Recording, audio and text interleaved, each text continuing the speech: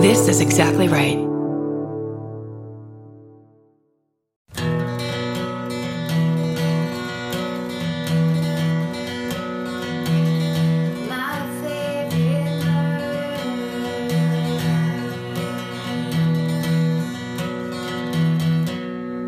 Hello. And welcome To my favorite murder. the Minisode. That's right. You kill him, we grill him. Uh-oh. Isn't that how it goes? What's that from? It's roadkill. It's about roadkill. Really? Yeah, there was a joke like when I was a child of like, what was a restaurant called that cooks roadkill? You kill him, we grill him. I thought it was like from Jaws or something. Just like... Maybe it is. I don't know. I don't know how it happened, but it's been in my brain for over 40 years.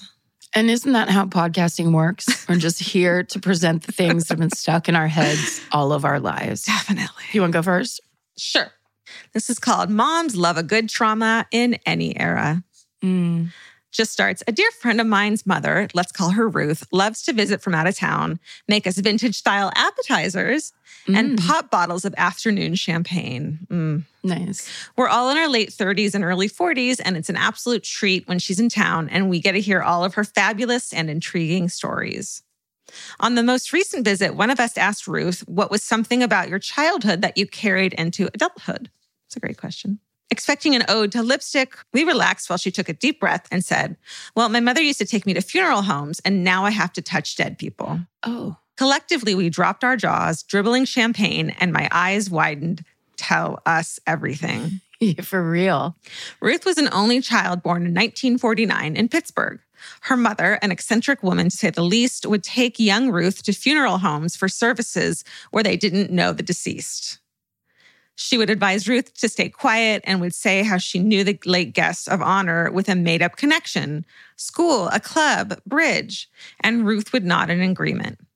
During the viewing, Ruth was escorted by her mother to the casket and told that if she didn't touch the body, the ghost of the person would curse and haunt her. This is a child. That's child abuse. Yes. Ruth's hand, guided by her mother's, would tickle the ivories, as it were, and they'd leave after crashing the visitation. In stark contrast, they'd also visit graveyards on the weekend, and Ruth would excitedly point out where tents were remaining after funerals, and they'd scoop up the flowers, toss those in the trunk, and have fresh flowers in their home all year long. I mean, Jeez. Is it stark contrast or is it just an add-on of a similar what is going on in this family? It's an in addition to, for sure. Shit. As an aside, I also wonder what you may be wondering. Stealing the flowers does not cause haunting, but touching the body prevents it. The logic escapes me, but look, this isn't about me. After I picked my champagne-parched jaw up off the floor, shoved a cucumber sandwich down my gullet, I had to do something with the feelings of shock. I asked curiously, do you avoid touching bodies now? Oh no, I have to touch them. I was at a funeral last December where he was cremated and my husband leaned over and said, guess you can't touch this one. Stay sexy and do what your mother says and then get a ton of therapy. Kay. I mean, it's dark.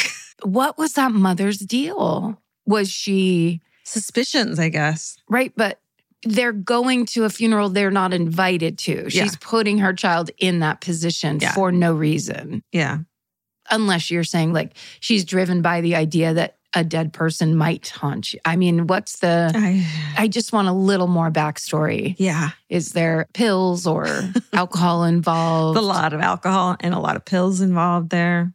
We'll never know. Or is there some internal storytelling / mental illness? I mean, or is it just like, hey, what if I induce the creepiest thing in your life and then everything else is a breeze? That's true. You got to get character from somewhere. If not your childhood, then where? For real. But also I wonder how Ruth felt about that. Like, was it scary to touch those bodies? Or was it just like, oh, it's not scary because I'm actually preventing the scarier thing that's made up? I'd imagine it was terrifying. I would have like pulled her into the other room and been like, okay, don't talk to those people anymore. You're just talking to me. Right. I need some information. Okay. The subject line of this email is binging MFM paid off. Hey all, I've been listening to more MFM than usual lately, and today it seems that my years of listening to your podcast instead of sleeping has finally paid off. So today when I went to pick up my kids from school, I'm sorry, this person has written kiddos in this email multiple times, and I absolutely cannot stand this trend you don't. of people calling their children kiddos. You do not need to utter that word, even if it's written. And I understand it's almost like more loving than kids and more like this is my little guy type of thing. But I hate it. Okay. So today when I went to pick up my kids from school, I overheard that a little girl from my son's kindergarten class was nowhere to be found. Hearing this immediately transformed me from a stay-at-home dad into a homicide detective with a few decades of experience. After interrogating the kindergartners with priors, and then in parentheses it says JK, JK, I decided to take my kids home and keep an eye out for anything suspicious. It just so happened that as I arrived home, I saw my neighbor putting her 10-year-old son and a kindergarten-age little girl into her vehicle.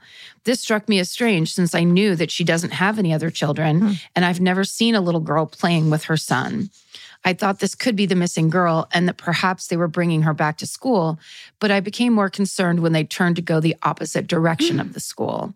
So I called the school and asked if the young girl had been located. They informed me that she had not, and I proceeded to tell them about what I had just seen. Fast forward about 15 minutes to when my neighbor stormed over to my house to confront me about calling the school. Apparently, that was the missing girl, and they had decided to take her home based off of the directions this distraught 5-year-old had given them. My neighbor was mainly upset that I had said anything to the school instead of minding my own business. While I'm sure she'll be venting about me to the entire neighborhood, as she tends to do whenever she feels wronged by anyone, I personally have zero regrets. I heard a little girl was missing. I saw something suspicious, called in a tip within 30 minutes of her going missing, and had this child been abducted, I would have correctly identified the name, address, and vehicle of her would-be kidnapper. Damn. If I've learned anything from MFM, it's fuck politeness and trust your gut. I've also heard all too many stories of children being abducted and witnesses not coming forward until decades later. Sorry for the rather long story. Stay sexy and maybe contact police if you find a lost child in front of your house rather than taking matters into your own hands. Yeah. Then that's from Blaze, he, him. I'm sorry. That neighbor is in the wrong on so many levels. Yeah. Also, it's interesting, like the dynamic between the neighbors where he didn't feel comfortable going over and being like, hey, is that the little girl that's missing? Right. Which I think is very fair. But it obviously, he was just like, yeah, is there a reason to be questioning this entire situation, which is so uncomfortable. Yeah. That is wild. But I'm also blaming the school that said to the neighbor, hey, your neighbor just called in the sighting of this kid. Like, you didn't have to rat Blaze out. You could have been like, someone called and said they saw you. You know what I mean? Yes. That's the kind of a snitches thing. Yeah, that's true. I'm like, oh, because she drove her home. So I guess the school called the mother. So when the 5-year-old got dropped off, the mother was like, so-and-so called. Yeah. Whatever. I don't know. It's not our problem to solve. Really not our problem. Thank God we don't live in that neighborhood.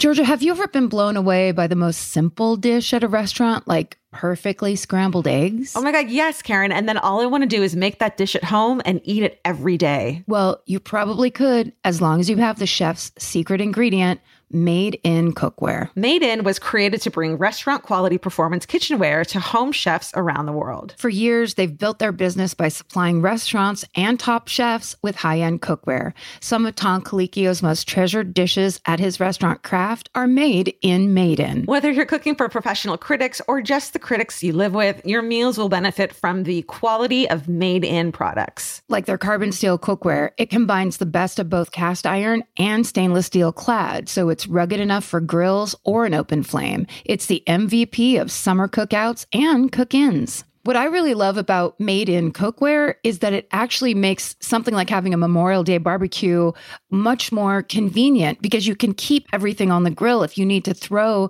say, a pan of garlic up on the top while you're grilling your steaks on the bottom, it's strong enough, durable enough to do that. If you want to take your cooking to the next level, remember what so many great dishes have in common. They're all made in. Save up to 25% this Memorial Day from May 18th through May 27th when you visit madeincookware.com. That's MADEIN cookware.com. Goodbye. If you're like me, you're always looking for a story to dive into. Whether it's a family drama or a mystery to solve, the key to getting hooked is the details.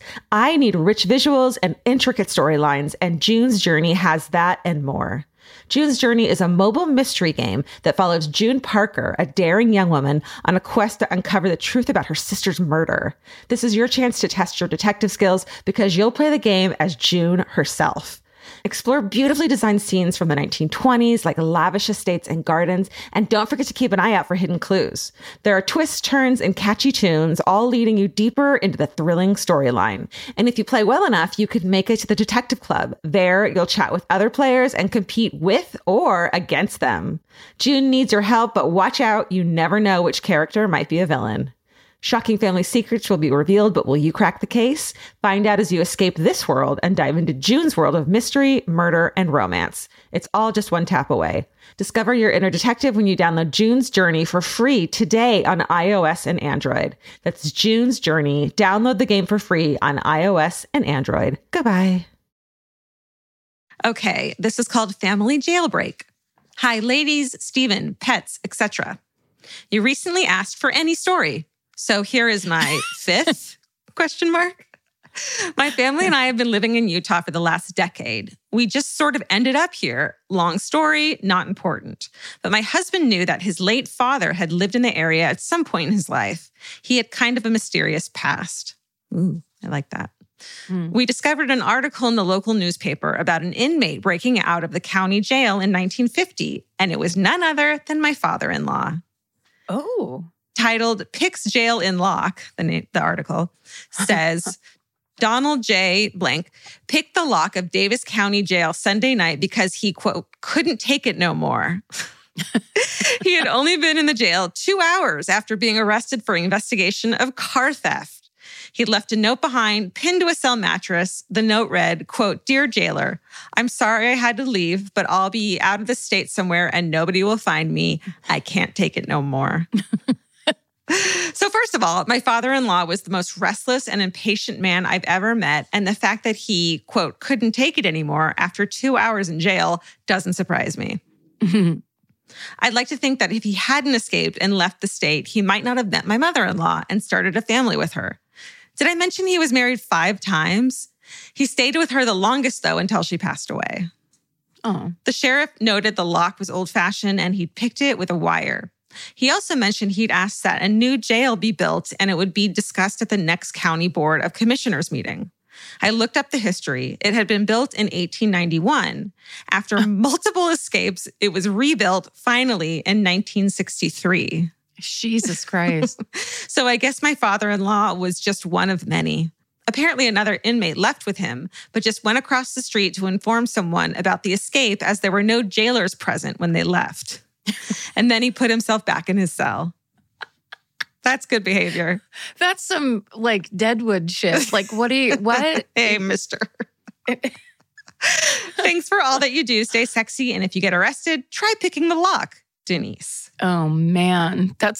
It's like somebody wrote us an email from the Old West. Mm-hmm.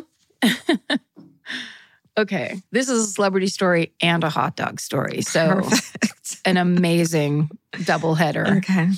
Hey, Karen, Georgia, and the entire MFM Dream Team, pets included. I never planned on submitting a hometown because my 32 years of life have been fairly average. But I also never expected a call for hot dog stories on this week's Minisode. So here we are. Oddly enough, I have a lot of hot dog stories, but nothing tops the one I'm about to share. So this person had to pick from a bevy of hot dog stories. I want to be their friend. Okay. When I was 9 years old, my family and I went on a 4-day Disney cruise over spring break. This was my first cruise, and the ship had everything a young girl like me could ever want. Water slides, endless entertainment, and an all-inclusive meal plan that meant I could eat pizza and hot dogs, my favorite foods, whenever I wanted. I mean, as an adult, that sounds pretty fucking sweet too. Like you just chow down on a piece of pizza and then jump onto a water slide. Sounds great. It's like the way it was meant to be eaten. One afternoon at sea, I was standing behind a woman and her young daughter, waiting to order my hot dog lunch at the pool bar. This is the goal of the day. Yeah. Like, you're going to swim in the pool for as long as you want, but then at some point you're going to go over in that line. Mm-hmm. Like, that's a child's dream. Eating food in a wet bathing suit is like a different fucking animal altogether. And it sounds like, maybe I'm wrong about this, but there wasn't a lot of enforcing the old, you have to wait a half an hour shit, right? Right. Yeah. The woman and her daughter were also ordering hot dogs. Clearly, they had great taste. As I waited my turn, I looked up to see my mom waving like a maniac from her pool chair and pointing to the woman in front of me and mouthing something I couldn't catch. I didn't know what she was trying to tell me, so I shrugged it off. Whatever, Mom. Yep. Ignore it. The next thing I knew, my older brother was walking towards me, but instead of stopping to talk to me, he tapped the lady in front of me on the shoulder and asked for her autograph. The woman smiled and signed her name on a napkin my brother handed her. After she signed the sweaty napkin that his virgin strawberry daiquiri had been sitting on, my God, these kids are living like kings. Serious. Fuck. I gave my brother a confused look and grabbed the napkin, but the name looked like a bunch of squiggles. After I got my hot dog, I asked my mom who the lady was and why she wanted her squiggly autograph, and she responded with a name that wasn't familiar to 9-year-old me, Whitney Houston. Oh my. I was like, it's got to be someone epic. It's got to be someone epic. Whitney freaking on a cruise. On a Disney cruise, like the most epic, basically, celebrity you could possibly, in my opinion, name drop. I later connected the dots that she was the fairy godmother in the 1997 Cinderella movie, so this earned her major cool points in my book. After our encounter in the hot dog line, my family and I saw Whitney, Bobby Christina, and Bobby Brown several more times around the ship. As an adult, I can't believe I was in the same vicinity, let alone the same hot dog line as this music legend. And this is always my fun fact in any icebreaker situation. I would never stop telling this story. Never, ever. And yes, my mom still has the autographed napkin in a scrapbook, in case you were wondering. To this day, I still claim hot dogs as my favorite food. Not only are they absolutely delicious, just such a wild, it's such a wild stance. Yeah. This is her case on why hot dogs are the best. And here's the reasons. Not only are they absolutely delicious, but they're also the reason I kind of met Whitney Houston. Stay sexy and always keep an eye out for celebrities and hot dog lines. Eliza. When was the last time you ate a hot dog? Oh, God. 4th of July, probably last year, because we always do it, like on the beach for 4th of July. Oh, good. Okay. I just want to make sure we both have it, a yearly hot dog at least. Well, and those ones, there's a kind that they have in Hawaii. Oh. They're really red. Oh. They're long and they're like dark red, and they are the best hot dog, in my opinion. So good. I'm into it. Okay, my last one is called Canadian Dare Program. Oh. Hello, murder friends. When I was in high school, circa 2011, we needed mandatory volunteer credits to graduate. In Canada, we don't really have the DARE program here, but we do have the PARTY program, Prevent Alcohol and Risk-Related Trauma in Youth. Flows off the tongue. PARTY. Also, it's really convoluted, and the acronym actually points you in the wrong direction, I would say. It does. The PARTY program was mandatory for health class. Some of the activities included learning how they pump your stomach after alcohol poisoning and how activated charcoal tastes. Jesus. Oh, that's actually smart to warn teenagers. Well, I feel like teenagers don't drink like we did in the 80s and 90s, but they have those jugs now, though. There's what jug? There's a jug of punch that they drink, and they're called blackout juice or something. Look at how old I am. We're still going strong, you're telling me? We're still getting blackout drunk. driving a car simulator with distorted beer goggles. And then it says, yes, actual goggles that distort your vision as if you were drunk. Shit. This field trip ended with a trip to the morgue to see where you might end up if you drink and drive. My young murderino self had an absolute blast at this very somber field trip. So you can only imagine my excitement when I was asked to volunteer at the next year's event. My job was to wear a hospital gown and have a makeup artist go to town on my face and body and make it look like I was banged up in a car accident. I've got to say, it looked pretty real.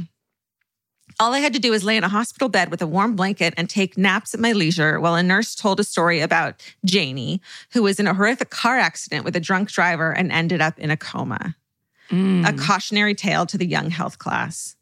I guess my community theater acting skills paid off because one of the students asked, "Is she really in a coma?"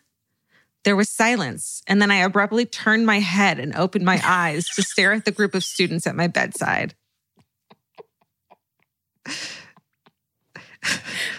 Some of the students gasped and stepped back, but I did manage to make someone at the front scream. Yes. I don't think I've ever had so much fun volunteering. While all of my friends were picking up garbage or spending hours at a childcare center, I got to lay in a warm bed and scare teenagers. My favorite. Stay sexy and don't drink and drive. Grace, she, her. Grace, I wish I could ask you right now in person, were you making an acting choice independent of what they were asking you to do in that bed? Like, because it's not a haunted house. Like, you're supposed to be in a coma. Right? It sounds like she went off script. It sounds like. Just for a general scare. Yeah. Of like, just make sure this whole party feeling is a negative one and you'll be fine. Yeah. Once they get the big picture, then you can, kind of go rogue and do your own thing. Yeah. Well, fun. I mean, she should have rolled her eyes back in her head when she did it. Oh my God. And, whispered Beelzebub or something. Okay. No notes.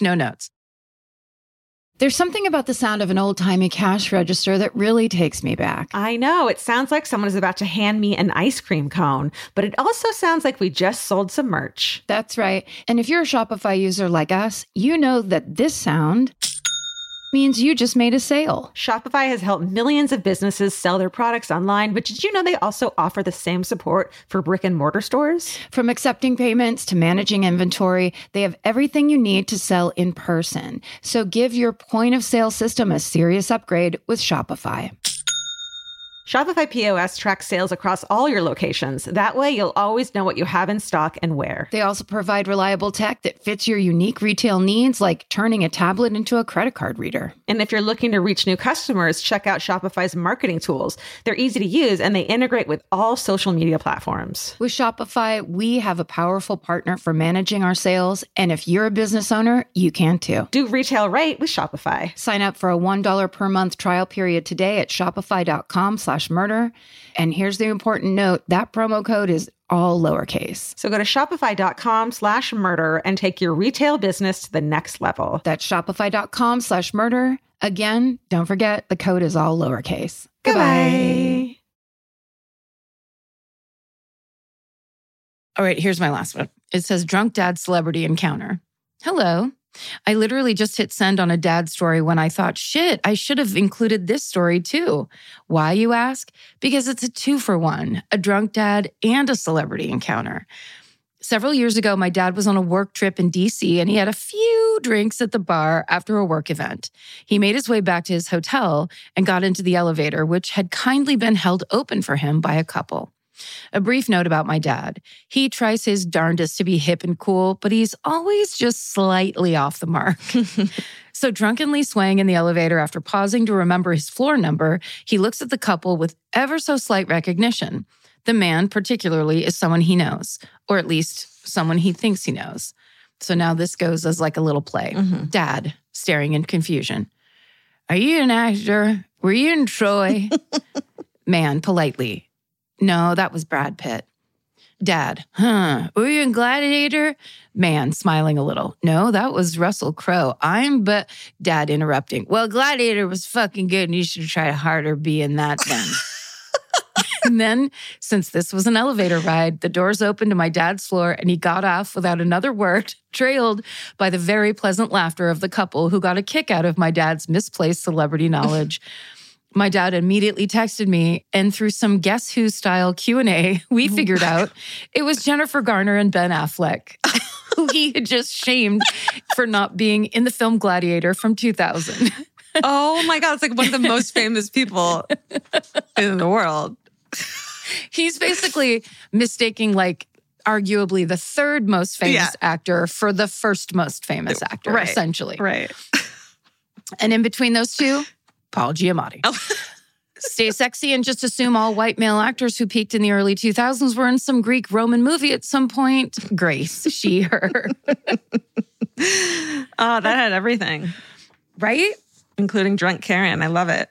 So that was Drunk Karen from theater, which is accurate. Mm-hmm. From theater class, playing Drunk Dad. So she's being typecast. I love it.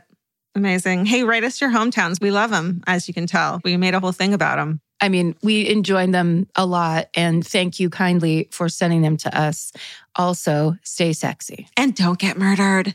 Goodbye. Elvis, do you want a cookie?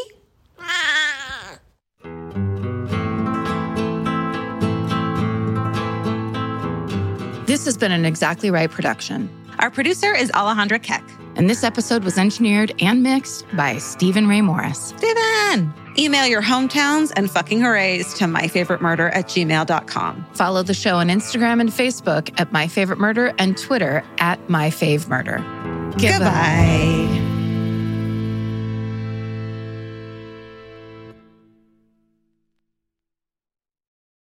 Follow My Favorite Murder on Apple Podcasts, Spotify, or wherever you like to listen so you don't miss an episode. If you like what you hear, rate and review the show. Visit exactlyrightstore.com to purchase My Favorite Murder merch.